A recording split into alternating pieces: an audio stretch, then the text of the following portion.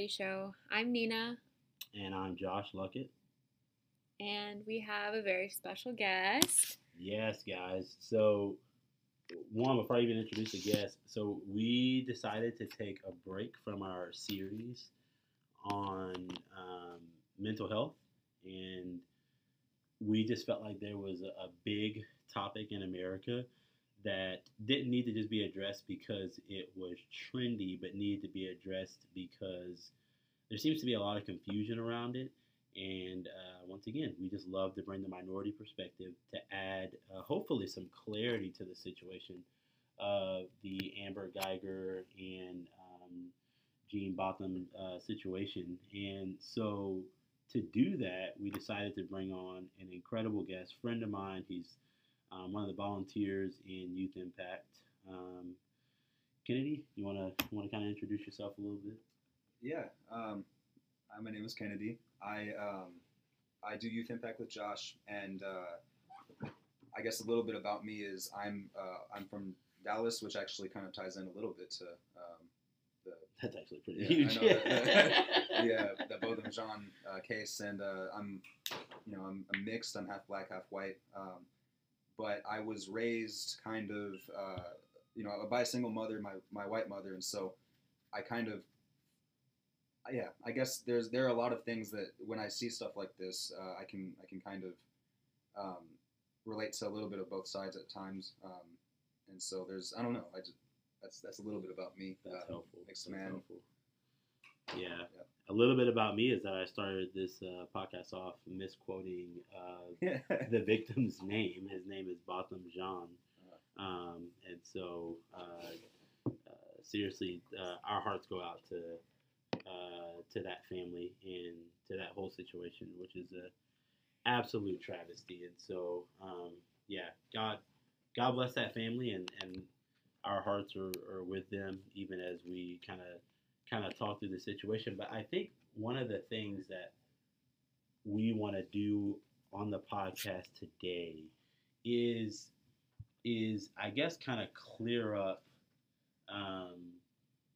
these kind of false dichotomies that are being made in the conversation with kind of the hug and the forgiveness, but also the justice, and to really show, because I think what's happening, and y'all correct me at any point here, but I think what's happening, at least on social media, that we'll bring more wisdom to later, is people are responding to the courtroom scene that happened in very polarizing ways. Some people are responding to it with heartbreak. Some people are responding to it with celebration. Some people are responding to it with rejoice. Some people are responding to it with frustration. And so what we want to do is we want to kind of chronicle the story, deal with the courtroom scene and all that goes on along with that, and then wrestle with some of the repercussions that have come from the courtroom scene, tangibly in life, but also continually in the lives of African Americans and even evangelicals, as they have been a huge part of this conversation, are going to be a huge part of this conversation, and they have been kind of the area where I think a lot of the frustration has taken place on both sides, and so here we are. We want to chronicle the story. Let's do that. So, police officer Amber Guyger, anyone want to jump in, kind of walk through kind of what happened? Yeah. So if we can, so you just introduced Amber, Right? but then so you just, I guess character-wise, there we have Botham. He is, how old was he? He was in his 20s, right? He's 23, so he's super young. Super young. Yeah. A U.S. citizen. He wasn't from here though. He was from like the Caribbean or something like that. Whole family. And he was profession. What was he? Was he? That's a good question. I thought he was an accountant for some reason. I think I'll look it up. Yeah. Anyways, great guy. He had really strong ties to the community. Strong ties to the church. Yes, strong ties to the church. We all Yeah. got the video of him doing worship within the church, which was beautiful. Unfortunately, we got it on the other side of his life, but yeah, it was beautiful. And then I guess another key character would be Joshua Brown, Mm-hmm. his neighbor who lived across the apartment complex, Mm-hmm. but not like across it, like right next door to him, I guess would be a better way to describe it. And then I think those are the three main characters that are super important. They are.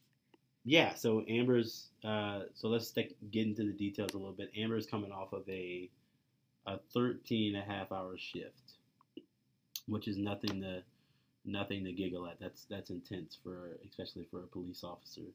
And so she's coming to her apartment, and she's under the assumption that she's walking into her apartment, walks into the apartment, sees a young man eating ice cream on a couch, and assumes that that is an intruder in her house, and is a terrified single woman. Shoots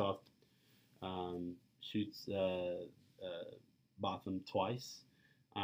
Even admits in the courtroom that she was shooting with the intention to kill, not for any maliciousness in her admission, but for the sake of her protection in that moment. And yeah, I guess before we fast forward the year into the verdict, or the months, I guess it was close to a year to the verdict, let's deal with some of those details because it's kind of crazy. Yeah, it's like when I first heard that, I was like, okay, like what was the layout of the apartment? How did she just walk into the wrong one? And so evidently they have it by like floors. So you drive into a certain like a garage, and then from the garage you walk into where the apartment complex is. And I believe she went one up, like she lived below him in that same apartment, but just one floor under him. And so she went to the 5th floor, for example, instead of the 4th, and then that's when she walked into his apartment. Which could be tricky. So I have a friend who lives in Dallas, and he said he's gone to those same apartments and been confused and gotten lost trying to get to his friend's house. And so there is a chance, at least, even though this story is crazy fishy, there is certainly a chance that she definitely walked into an apartment that she was assuming was hers. Now, there's some more details there, but yeah, when I first heard that she walked into the wrong apartment, I thought it was kind of maybe a little fishy. But I've also had an experience myself where I've walked not into the wrong dorm, but I tried to get in. I was really tired. Just came back from hanging with some friends late at night, and someone comes and opens the door. Didn't know who they were, and they said, "I think you have the wrong apartment or wrong dorm." And so I've been there. I certainly can understand how that would be something that you do as a mistake. And so from a little bit just about that part, I don't necessarily want to give her the benefit of the doubt, but I guess I'd be willing to. I know. And, because that's something apparently Dallas people are good at it. Your friend, me, just walking around people's doors. So. Lock your doors if you live in Dallas. But I guess where it gets crazy for me, so there's definitely courtroom evidence of, or at least some of the evidence that they had to work with was he had a completely different colored floor mat. Or furniture. Yeah. Like you see someone on a different couch that is not yours. Mm-hmm. Like even decor, or like there was even a specific, even your place. There wasn't a table. There was a table that was supposed to be there that wasn't. Right. I'm also going to throw this out here, and I think this is important. If I were to try to rob an apartment, I would not sit down and eat ice cream in my pajamas. I just wouldn't. This is not Goldilocks and the Three Bears. You're not going to find me trying out the porridge, trying out the rocking chair, and trying out the bed.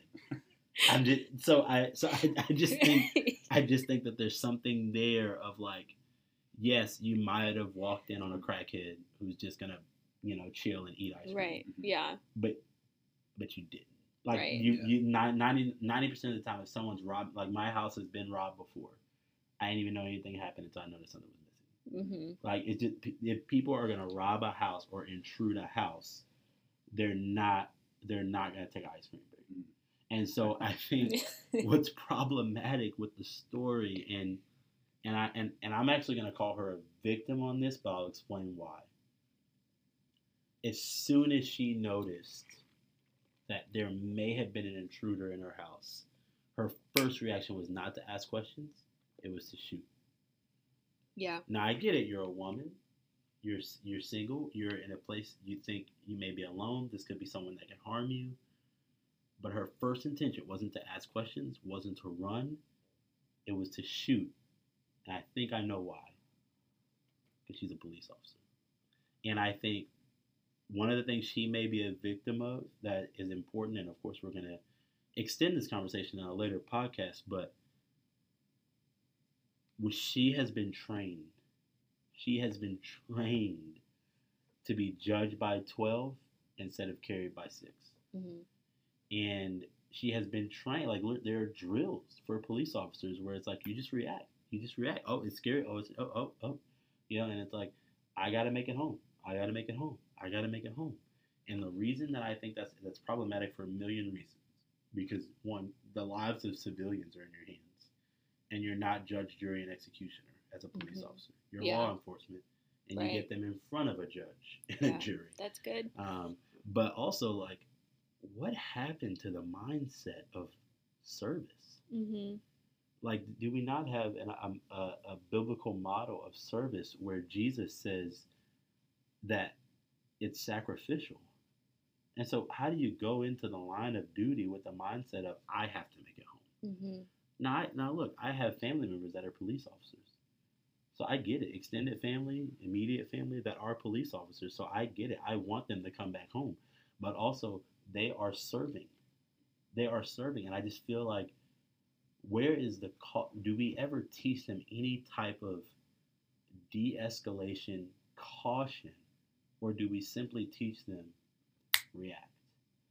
And I think that's problematic. Y'all thoughts? And well, I think that goes not only to like law enforcement, but even people who are like in the army, for example. Mm-hmm. Like they're just like, you hesitate, you die. Mm-hmm. And I was just like thinking about it, like, I don't know of any other alternatives necessarily. You know, like, I understand the like sacrificial thing, but you know, like a good friend of ours is or mine is a police officer, and he's, you know, like, yeah, he'll be the first to tell you that you never know who's in the car in front of you. You never know what they have, or, you know, like what. And this is a man who's so like, well, you know, like, he's just very service oriented and like a great, you know, it's just like, I was just thinking, okay, what's the alternative? Like, what do we do? You know, that's a conversation for another day, but yeah, I think it does need to be questioned, and it does need to be assessed, and that we need to do better. I don't necessarily have a how or why, or like a how now necessarily. Yeah, no, for sure. The only thing I can say is, if Amber Guyger would have been trained to be a guardian and not a warrior, she may not have shot Botham Jean that day. Wow, yeah, that's good. If she would have been trained to be someone who's here to protect the community, her natural reaction to any situation that was slightly dangerous wouldn't have been to shoot. But because she was trained as a warrior, and I'm saying she's a victim of this, to me. She's a victim of being trained as someone who, it's me and all those savages and barbarians and criminals and thugs out there. And if anything seems sketchy, you just gotta, I gotta pull out my gun, you know. Yeah. I think, well, like moving on until like just a little bit after. So he was on the couch eating ice cream. He was shot twice, and then she makes a phone call, and that's when, when Joshua Brown comes out of his apartment. Who I want to say, he said the distance between his and Botham's door were like 6 feet. Like, he could put his arm on one door and then his arm on Botham's. Wow. Like, that's how close they were, and just go like that. Well, you can't see me, but, you know, like, move back and forth. You know, whatever. Anyway, and she was saying, I accidentally shot him. Then law enforcement come. What I thought was really interesting and absolutely wrong was she was not taken to prison that night. Oh, yeah. That it was 3 days later, right? Yeah. That's problematic. Which I feel like were the roles reversed, Botham would have been put. I mean, this would have been a completely different case if it were Botham who shot Amber. Which we're gonna investigate that imaginary world. That world needs to be investigated because it's important. But yeah, you're right. If roles were reversed, he goes to jail that time. No question that. But instead, it's 3 days later. Yeah. With some supposedly sketchy potential cover-ups. Yeah, it's actually interesting that you mentioned that because I remember a few days later, it might have been a week later actually, I saw on Twitter, Fox News, of course, they tweeted, they were the only ones to do this too, at least to my knowledge. They tweeted out an article about how they found marijuana in the apartment, and I blocked them. They're still blocked to this day. I was like, I don't want to see anything like that on my Twitter. That's, even if there was marijuana, that's not relevant at all. And I'm not trying to defend him for having it or whatever. That's a completely separate topic. But it's his apartment. You don't kill someone in their apartment for having something that is illegal. But it wasn't even like the marijuana wasn't in question when he was shot. You know, he was eating ice cream, and then it was like, oh, later to kind of like soften the blow. Like only I believe it was honestly just to like make more of an enemy of him, so it wouldn't be like as big of a deal, right? He's a criminal. Come on, no, that's Malcolm X. Malcolm X straight up. You know, if Malcolm X were still talking today, we would think he was just as relevant today as he was 50 years ago. For sure. So he was literally talking about that. He was saying that one of the strategies of racism and police brutality is what you do is you continue to speak negatively of a community, talk about them with names, talk about them as criminals, as thugs, as dangerous. And then what happens is it desensitizes you to hearing a story of an 18-year-old shot dead and sitting in the street for hours. Yeah. It desensitizes you to hearing a story of a person being apprehended and then didn't even make it to the jail without a broken spine and is dead. Right. It desensitizes you to those stories because now all of a sudden we all watched Eric Gardner get choked out on a video, and instead of our reaction being, I cannot believe I just watched a man be killed by an agent of the state on a video. It's, well, he was selling Lucy's. Because what we do is, like, for whatever reason, we've taken drugs instead of making this another podcast. We've taken drugs, and instead of making it a health issue, we've said, oh, look, that's the meat to unleash the dogs into those communities to let loose. And I know that's going to trigger people. It was an analogy, so I'm not calling police officers dogs. I told you I have family members that are police officers, but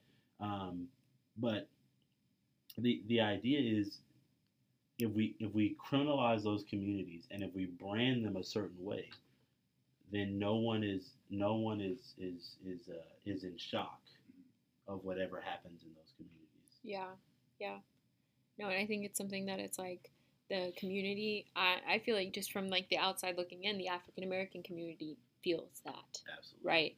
And this is like, track with me, but I had a little boy that I worked with. He's 8, and he's just kind of fallen under the sunken ship fallacy of like, I'm just bad. Everyone says I'm bad. They know I'm going to be bad. They know I'm going to do bad things. And this is a very micro version, I feel like, of what's happening in the African American community, especially when it comes to the justice system.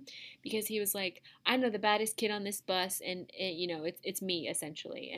And just like kind of falling into this, like, well, the teachers expect me to be bad. And, you know, like, he's like, why should I be any better? This is who I am. It's who, you know, and this is like all that he sees. But it's like, okay, like, what are we doing to like enforce that in him, you know? And what is this going to look like manifested in 20 years? That's it. No, that's it. And I totally follow that because that's a reality.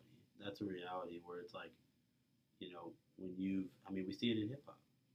And I love hip hop, and I think what they're doing with that narrative is actually brilliant, and I love it. But we've so branded them as, or our whole community as thugs, as criminals, as outlaws, that they've gotten to the point where they're just like, you know what, yeah, I am.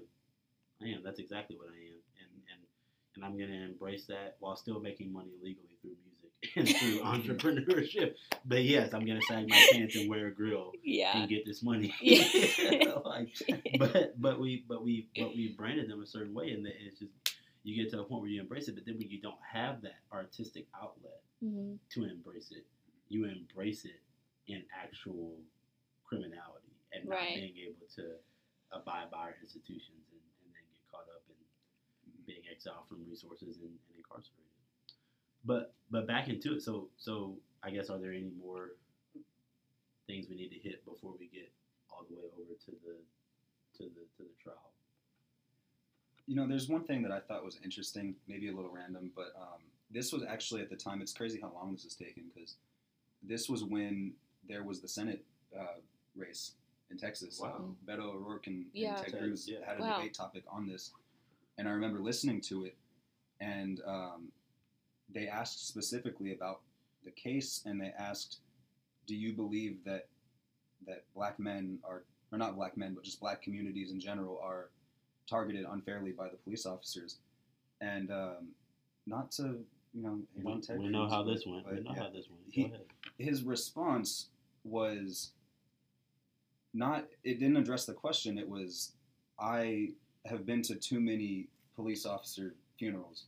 And to me, I think that's kind of the stance that a lot of Americans have taken themselves, is deflection. Yeah. That's not the question. This is a very important question to ask. Are black people targeted unfairly by police officers? Because at the end of the day, I think there are three appropriate answers to this. One is no, but I'd love to hear if you, think that there is injustice. That's good. I would disagree, but I think that that's a very open-minded way to say no. One is, I don't know, but I'd love to hear more about it. I think this is an important issue, because at the end of the day, if the answer is yes, then that's at the cost of people's lives. And then the last way to answer is yes, I do, and I think that we need to do something about it. But instead of, and we do this for a lot of things, so I'm not going to act like I'm high and mighty, but a lot of the times we don't answer the question, we don't even look into the question, and we deflect into something because it makes us uncomfortable. And I think that's where a lot of the problem is in cases like this, is that we don't really care to dive deep because it's uncomfortable. That's good. Yeah. That's good. No, that's huge. Good. And I guess there is another piece that I want to add that's important for y'all listening. I hope you realize that you're getting on this particular issue. I hope you realize you don't take this as like just a gut punch if you're on a particular side, but you take this as, man, this is some really great education on how minority communities are processing through situations like this. But another thing that I think Amber Guyger is a victim of is the ugly, false narrative of white women needing to be terrified of the violence that a black man will do to them. Because it's not true. It's not true. If anything, the way that American history has played out is that black women need to be terrified of what a white man will do to them, from slavery on. Yeah. From the rape culture that was in slavery to the of course, police brutality and lynching and just all the ugliness that has happened on the other side of slavery, to now, minority women are loading up prisons. But I think in many ways, and I don't know this for sure, and I can't know this for sure, but I think in many ways when Amber walked into that apartment, there may be something about that trigger moving a little faster with him being a bigger black man, because there's just this false paranoia. Literally, the whole lynch laws in the South and the movement of the Ku Klux Klan, a lot of that was justified in, well, we got to protect white women from these studs, these dangerous, big, strong African American men who might rape and harm them. Literally, in the film Birth of a Nation, there's a white woman who runs to the edge of a cliff and jumps off because she'd rather jump off the cliff than be raped by a black man. In the film, as a black man painted in blackface. But like, and just so y'all know, that's the first film in American history, and it was a film about the Ku Klux Klan protecting white communities from savage, barbaric black men.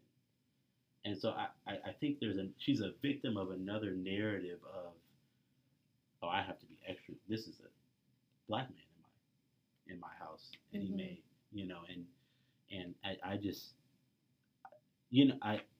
I get, we're gonna get to the forgiveness here in a second, but I get, maybe he's not thinking through all this, but I get Botham Jean's brother having so much compassion and pity on Amber, because in many ways I do. I think like she really is a victim to her training, her subconscious beliefs about black men. And like I said, I don't know for sure. That could have been a white man in there eating ice cream, and she'd have probably gunned him down just as quick. So we can't know. But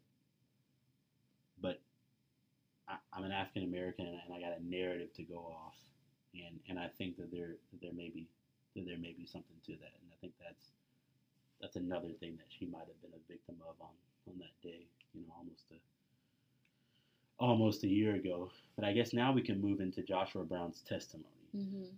Yeah, so Joshua Brown was the neighbor who was watching football or something in his apartment, just watching TV, and he heard the 2 gunshots and then went out. And I don't think he spoke to Amber, but he like overheard her talking, and they were good friends. Joshua Brown and Amber? No. Joshua Brown and Botham. Yes, in Botham. Yeah, so they'd hang out, and I think he saw him previously that morning or something like that. And if you haven't heard his testimony or watched it, it's really good. It's on YouTube. It's like 30 minutes. I would really encourage you to go and watch it, because he kind of gives out the layout of the apartment and like where his was versus where Botham's was, and I don't know, it was really good, but really like compelling testimony. He like started like crying, and like it was really just like engaging in that, like you could tell this was his friend, and it was so genuine. Shed tears when he got to the point, like they were asking about like, what did you hear, normally when he would get home, or that day when he got home, or whatever. And yeah, I think it was interesting that you brought up that the marijuana thing at Botham's, because I saw that before I saw him leading worship, the video of him leading worship. And I saw more posts about that and more posts defaming him than what I did of like the testimonies of those youth that he impacted at his church, and just the overall impact in Dallas that he had. Did that turn out to be true at all? Marijuana? Yeah. So that's where it gets fuzzy, because Joshua Brown says that him and Botham would smoke together. Okay. And so, but it's something that it's like, okay, yes, it's illegal in the States, but look. It's just one of those things. I don't want to say it's a big deal. Like, I don't, but I don't think, yeah. As an evangelical Christian, I totally do believe that we should obey the law. But I'm just going to be honest with you. I don't care about marijuana. There are bigger drug health issues. Absolutely. Like Absolutely. Crack cocaine and yes. powder cocaine and heroin and look. Yeah. Yes. Okay. Yes. So yes, that whether or not it was in his apartment, I don't know. I think there's so many things that you like could speculate, and it could be this or it could be that, and we don't necessarily have privy to the whole truth. Mm-hmm. But I think what Candy said is spot on. The fact that was even brought up was disrespectful to the family. Fox should be ashamed of themselves. They're blocked. He blocked them on Twitter. They're ashamed of themselves. I won't see it. That's gross. Yeah. But now I think it's time to transition to the moment that's kind of got everyone up in arms. So for a lot of reasons. So Amber gets charged earlier last week, and not charged, but there's a verdict that she is indeed guilty, and it's not manslaughter, because she admitted that she shot to kill, so it is murder. Yeah. And that's not premeditated murder, but it is murder. And so that's a possibility of up to 90 years, and 99 years actually. And so she is charged, and at that moment, when I saw the tweet that the verdict was that she was guilty, my immediate reaction was, my God, it finally happened. Legit. I mean, and it wasn't like I got a bunch of problems with our criminal justice system, and I'm terrified for what's going to happen to Amber Guyger in this next 5 to 10 years.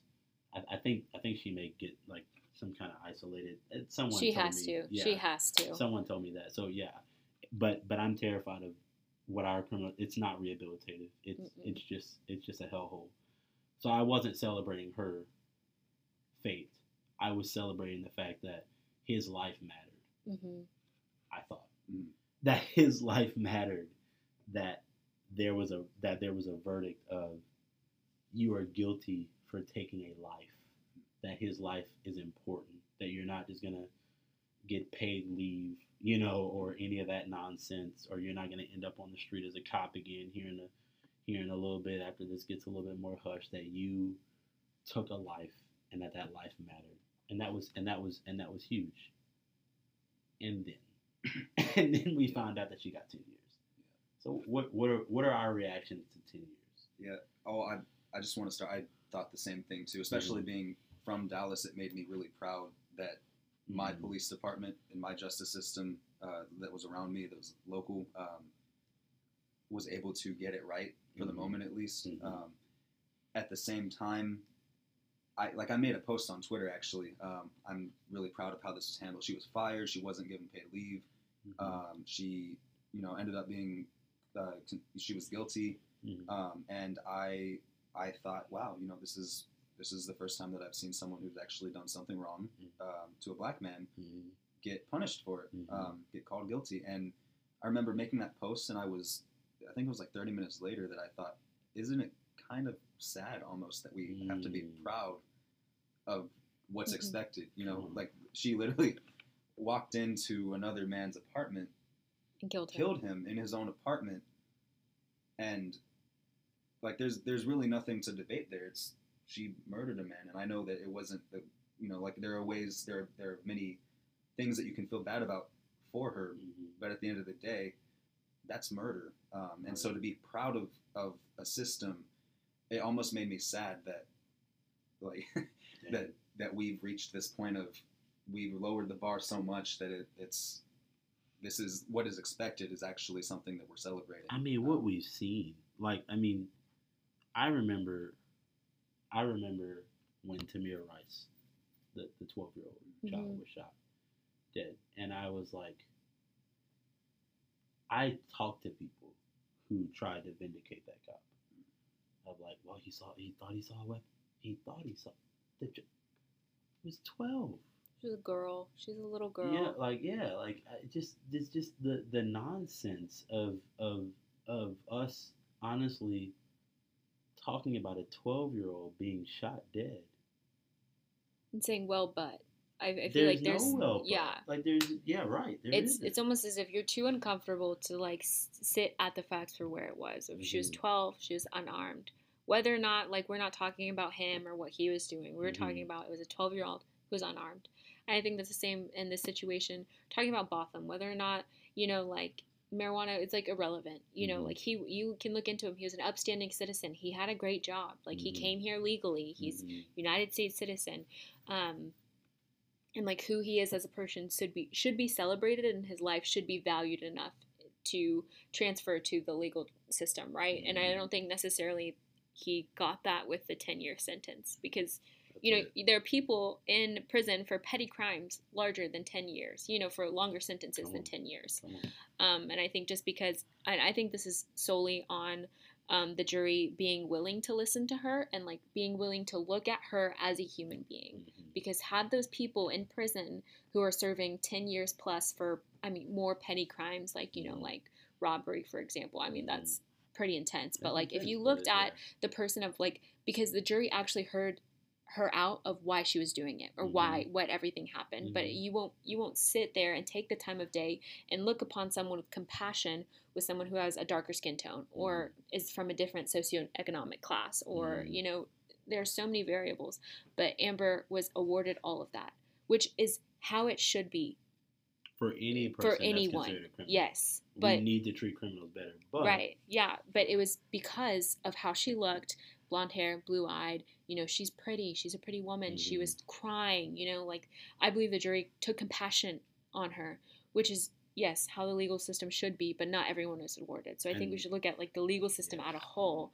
And why is it that Amber gets this privilege but not anyone else? And that's what was hard because I don't love the fact that we refer to people as criminals and not by their name.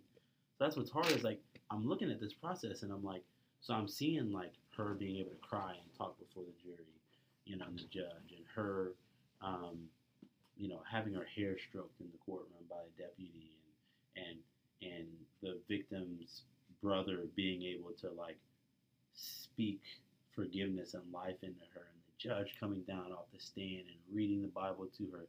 And I'm looking at one. Yeah, giving her one. Yeah, and talking about John 3:16. I'm looking at all this and I'm like, that's actually how I want people who are considered criminals to be treated. And my issue wasn't that she was being treated that way.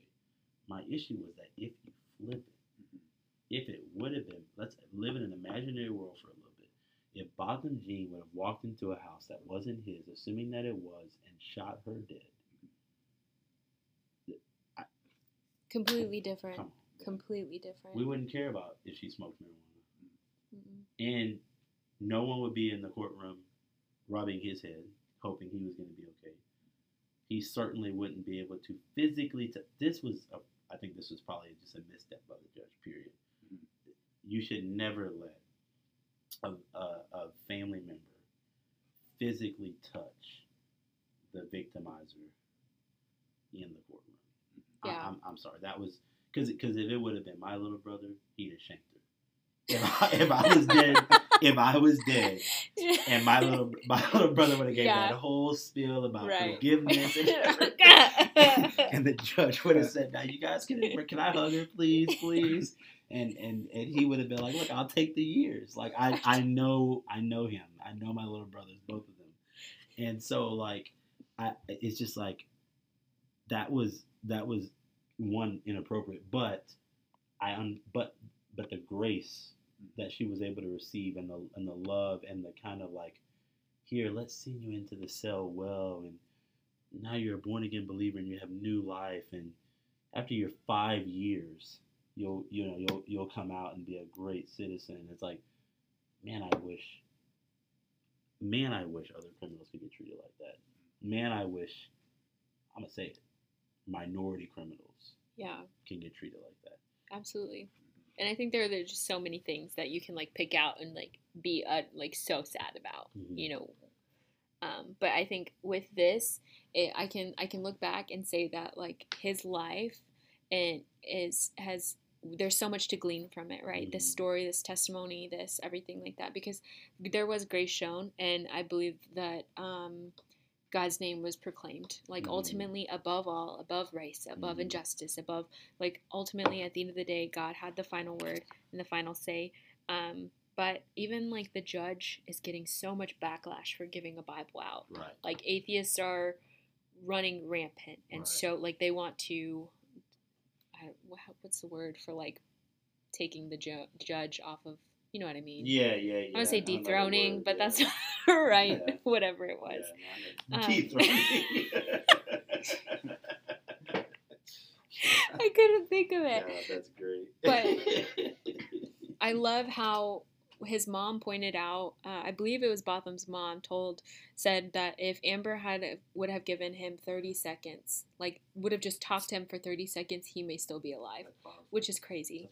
You know, like 30 seconds is just like an instant, but she was like, that's who my son was to everyone he met. And just that testimony is like corroborated with so many other people. And so I don't know. I think it's something that this is one of those that like we still need to do better, but we are not where we were. I don't want to stay complacent, but I do want to say like.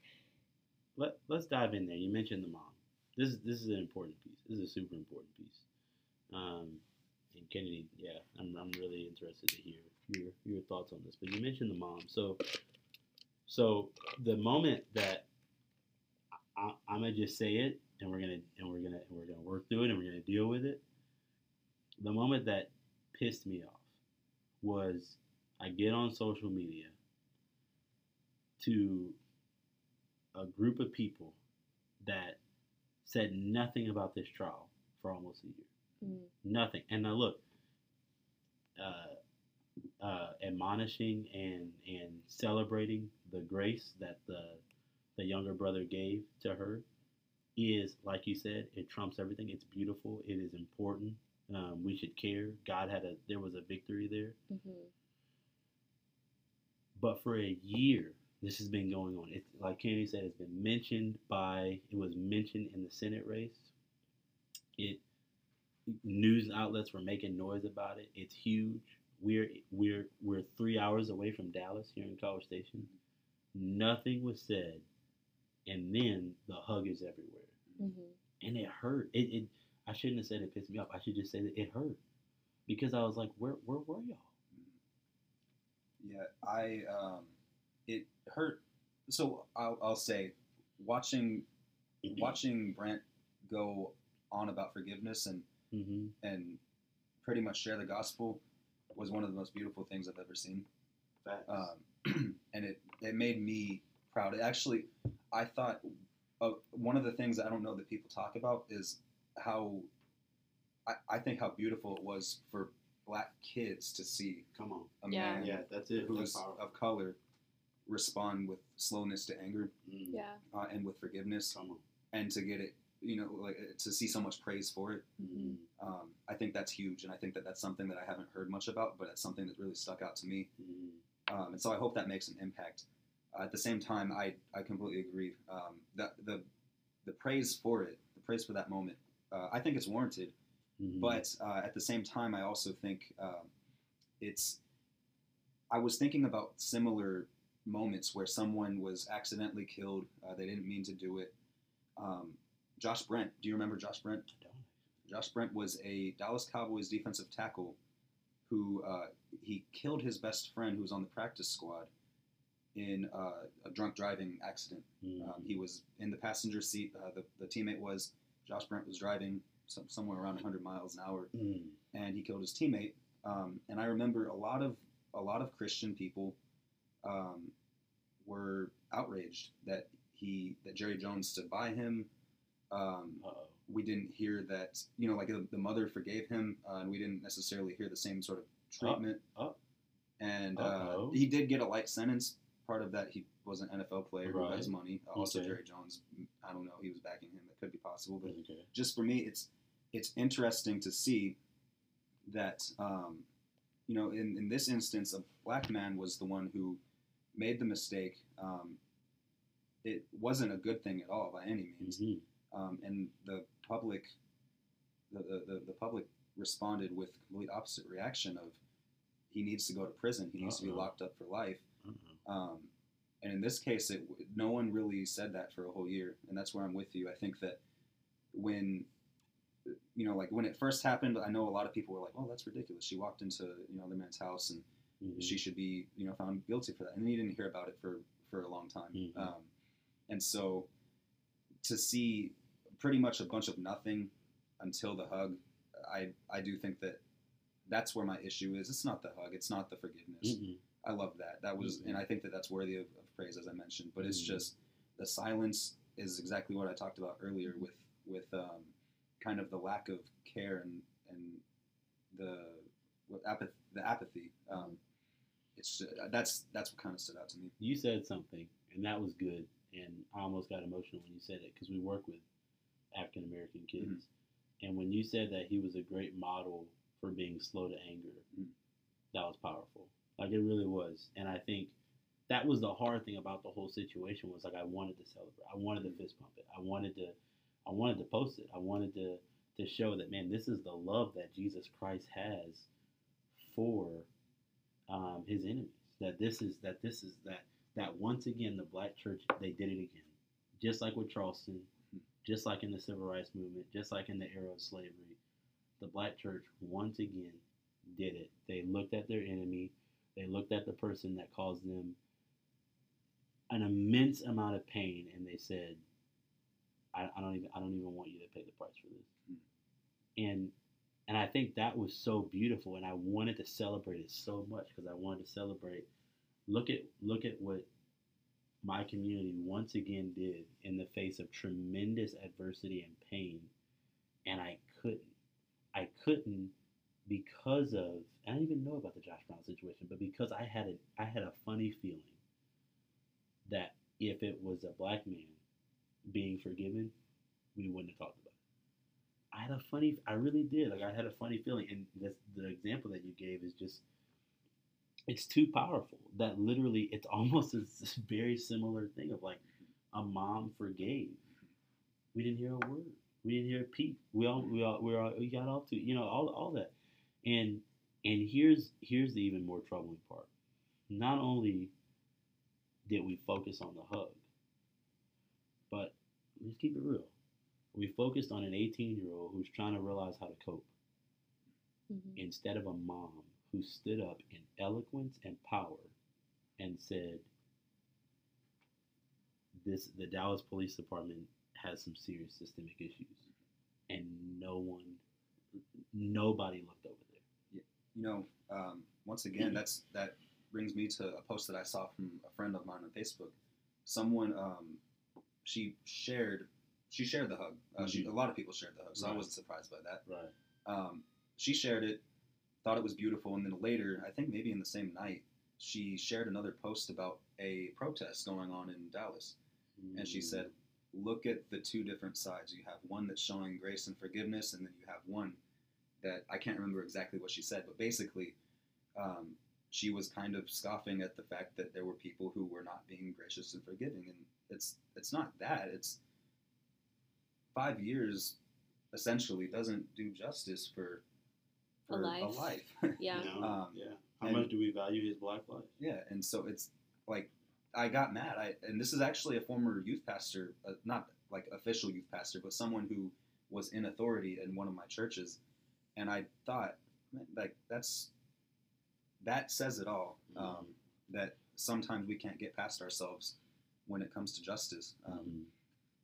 Yeah, there was justice. It wasn't very much, and so that's kind of it's kind of a double-edged thing, honestly. It is. I thought I don't ignoring maybe a strong word, but I thought not noticing the power of what his mom said, I thought was, I'm gonna say I thought it was partisanship. I think like for the religious right and for more conservative evangelicals, it's easy to celebrate the forgiveness and to talk about the gospel and to talk about the power of the gospel and forgiveness instead of talking about the justice that even made the gospel possible. Mm-hmm. If it wasn't for the verdict, there is no forgiveness. Matter of fact, let the judge would have let her go out of that courtroom free and see if he says the same thing. He wouldn't have. It was the justice that led to the forgiveness, and so to ignore that was problematic. But I think what happened was a lot of people didn't want to get caught up in, well, I don't want to be seen as a lefty Black Lives Matter person. I don't want to get caught up in being a social justice warrior, but I can be an evangelical. And I think you mentioning your youth minister is powerful because it shows, what is our theology really? Does our theology have justice in it, or does it only have forgiveness? And then let's talk about it. Does it only have forgiveness for people who look like us? Because the forgiveness wasn't there for Josh Brent. It wouldn't have been there for Botham John. At least I'm gonna have to assume based off history. But it could be there for Amber Guyger. Do we have a faith that? Do we not only have a criminal justice system that treats you better if you're white, but also a faith that treats you better if you're white? I mean, I don't want to just sling mud. I mean, these are my brothers and sisters in Christ, and I love them, and I want to walk side by side with them in evangelizing and spreading forgiveness to the world. But it's hard when I see the inconsistency and the hypocrisy like that. It makes it hard to say let's lock arms and just walk together when it's like you seem to be walking in a different direction. You know? But I think conversations like these are important because you do bring up the, like, okay, well, like, what's our theology like? And I see it a lot now of, like, evangelical Christians, especially in Bryan College Station, of, like, the utmost important thing is accepting Jesus Christ as your Lord and Savior. Undoubtedly, 110%. We can agree on that. But the way it's kind of, like, gone about is a little...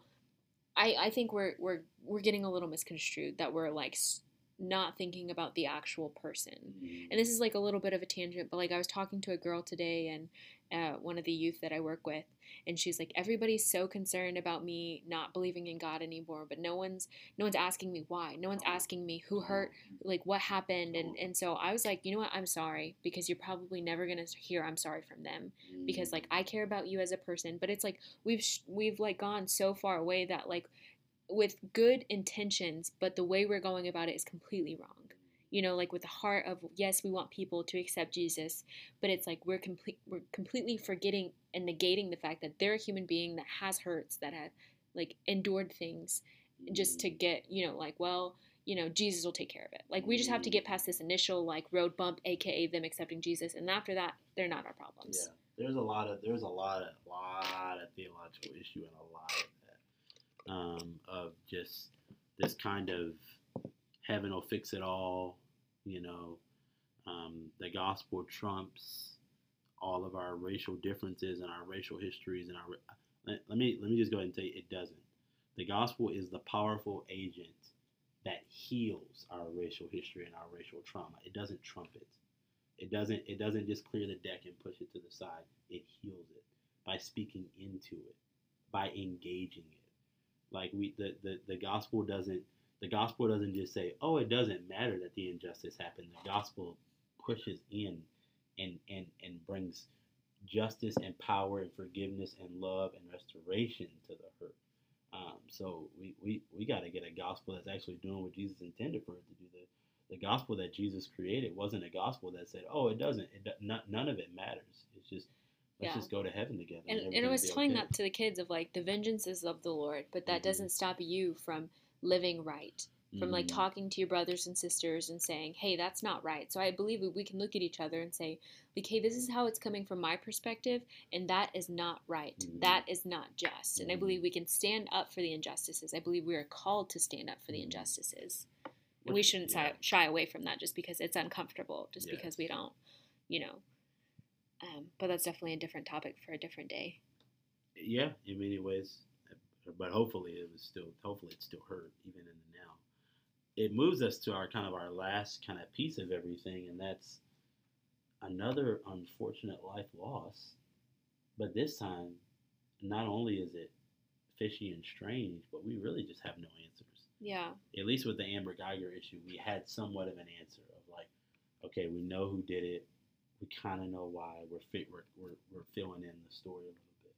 But with the Joshua Brown situation, when I first heard it, one, this shows you racial trauma, which we talked about in the last episode. This shows you racial trauma.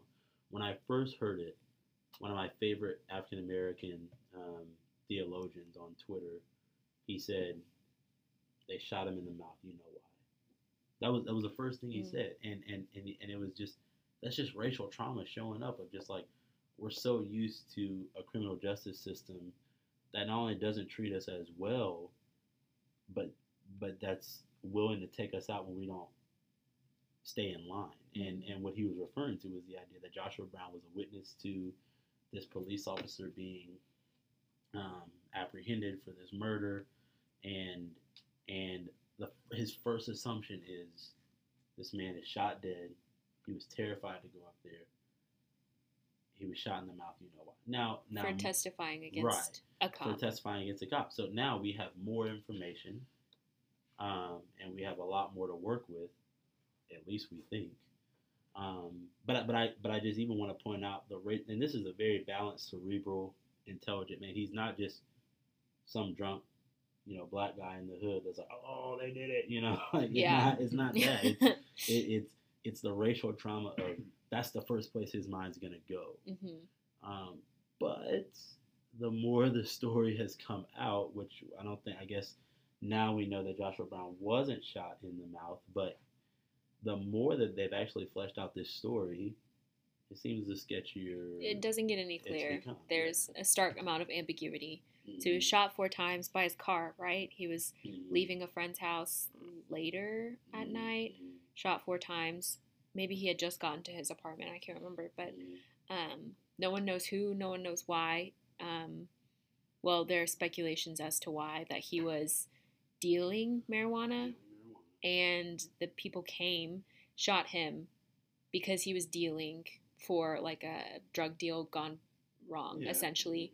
But the faulty information there was they left the marijuana. So the marijuana that they drove 4 hours for. Yeah.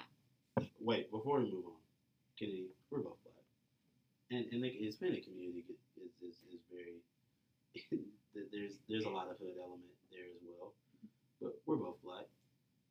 Do we know any family members that engage in any type of drug exchanges that would drive 4 hours for marijuana? I don't know. Do we know any sane human beings? No. That would drive. What kind of marijuana? Not even if he had the dopest hash on the planet, you would not catch any type of marijuana was this? Any sort of Mexican or any no, there's no way. Eminem saying one of his songs, "Marijuana is every It's literally the easiest accessible. Lyric, it's ridiculous. This dog, and I don't and look, this is a life loss, and so I'm trying not to be too humorous here, but from the moment I heard that, I was like, wait, they did what? There's no way. I just don't think it's plausible. So that reasoning, no. But like we were saying, we don't know what happened. We don't know who did it. Like, we can speculate all day long and twice on Sunday if we so please. But I think these are things that need to be analyzed too.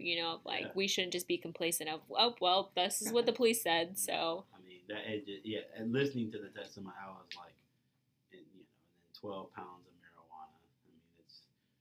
I mean, you drove 4 hours for 12 pounds. I mean, in the grand scheme of things, I can't even get past that hurdle. Marijuana is everywhere. Where was you brought up? No, 4 hours away. Right. Dog, no. You could have hit up a frat party. Yeah, and got some good.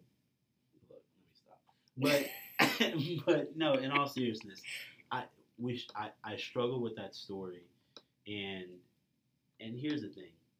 So Josh, what's your angle here? Are you saying that the police officers sent out a hitman to shoot Joshua Brown? I don't know, and that's where we should have been listening to Botham Jean's mom. Mm-hmm. I don't know, because when I hear a story like that, with all of those crazy loopholes, look, gangsters are criminal, but they're not stupid. And so it's like, I don't think someone drove 4 hours for marijuana and then did all of that. But I think another piece that we have to add to this is Joshua Brown was willing to testify. Mm-hmm. He was willing to sit in a courtroom, probably walk through security, all of that, to testify. He couldn't have had a record, or even had anything that would have led to a record for him to decide to testify. Now, here's the reality. Everything that the police officers of Dallas came out and said happened could have happened. Maybe that's why he was scared to testify, because he knew he was a dealer. Maybe they did drive 4 hours for marijuana. Maybe he did shoot at them and they shot back and ended his life. And that's the way this tragic story goes, which, by the way, is not a story of he got what he deserved, all of the rhetoric that can normally go behind that. It's a story of a desperate community with few resources, and a lot of their enterprise is through criminality. But that's a different podcast for a different day. But even if that's the story, it should show you something about how we are skeptical, and some people would say falsely, I disagree, but how we're skeptical of even the Dallas Police Department, because we can't even take, I mean, they try to come out and clear the smoke and get everyone on the same page and have us, kind of now deal with his death with the information that they supposedly have, and we can't trust them. And so I guess that's difficult. That's difficult. That like while we wanted to focus on the forgiveness, we should have been listening more to the mom, because I think she spoke into a deeper and broader reality that a lot of people are dealing with in the midst of this whole trial. Yeah, and I hate that this won't even Joshua or Botham. This won't be the last. Which really, like, this won't be the last time. And that's like just ultimately the sad reality of the nation in which we live. But that doesn't mean that we're just complacent and waiting until the next big scandal happens or until another life is lost. Like it's one of those things. It's like how many until like enough is enough. And I think that takes all of us, whether you're, African American, Mexican, white, Asian, everything in between, of like standing up for, our brothers and sisters because their lives matter. And participating in those movements, not because it takes away from our life, but that we're celebrating each individual life, like even celebrating their color as well. I think that's something that's super important. As we have like everyone kind of whatever closing thoughts we have. I was listening to a podcast today. It's called Pass the Mic, and Jamar Tisby and Tyler Burns are brilliant, and they just have so many insightful things to say. If you only listen to 2 podcasts, you should listen to us and them. Top 2 right there. No more. But they had a conference, the Joy and Justice Conference, and what was crazy and heart-wrenching was that Jamar Tisby said, these are African Americans, by the way, and what was crazy is Jamar Tisby said, I kind of figured that by the time we had this conference, there would be another national tragedy and news story. It's almost the same thing with the mass shootings, where it's like you can kind of just go look around a Walmart right now and just say, okay, someone in this Walmart might end up in that. For sure. This is where our nation is, unfortunately. It's like we can kind of be like, yeah, I'm going to schedule this huge event where we're going to talk about justice and equality and egalitarianism, and you can go ahead and say, you know what, we can market. That's probably going to be at the same time that an incident is going to break out, and it's kind of horrifying. It really is. We got any closing thoughts? We kind of bring it in. Yeah, just closing thoughts. I think that there's really a lot to like about what we saw last week, and there's also a lot that we still need to wrestle through. Forgiveness, I can't say that was wrong or that was bad or that shouldn't be praised, because that was, as I said before, it was one of the most beautiful things I've seen. I almost cried. It was one of those things I wanted to cry, and I just couldn't. I don't know why, but I have to. It's called being emotionally constipated, Kennedy. Well, that wraps up my final thought.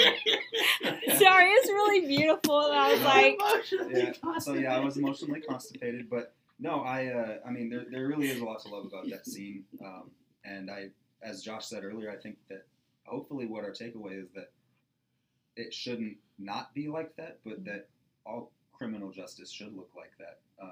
There should be a level of forgiveness and grace given to criminals, and as a matter of fact, a lot of the heroes from the Bible did really bad things. David was a great leader, and then slept with his friend's wife and had his friend killed. And he was one of the epitomes of leadership in our biblical text. Moses killed somebody.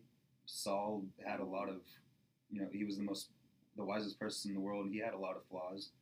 It could go on and on. There are a lot of people with flaws, and the Lord forgave them. And I think that's kind of where our hearts should be as Christians, is instead of dishing out, hate and kind of a slowness. you know, like in the example of Josh Brown, maybe our response is going to be that we treat Black, Hispanic, white, everybody the same way that we treated Amber Guyger. I really hope so. Yeah. I really hope so. And look at my closing thought would be, God bless Amber Guyger. I really hope that her time in prison is rehabilitative and that she comes out as a great citizen. Even though I don't love how short she's coming out, I really do hope the best for her. God bless her family. God bless the Botham Jane's family and all that they're going through, and just another mom that has to deal with a dead son in our nation that's African American, especially. And so, yeah, I mean, seriously, I really that whole situation is, and God bless the family of Joshua Brown. As whatever happened, his two best friends are gone. Yeah. So that was a lot. Per usual, you can email us at themoralminorityshow@gmail.com. But yeah, I think that's all we have for tonight. I'm Nina Leon. I'm Joshua Luckett. Thank you, Kennedy. Yeah, thanks, Kennedy.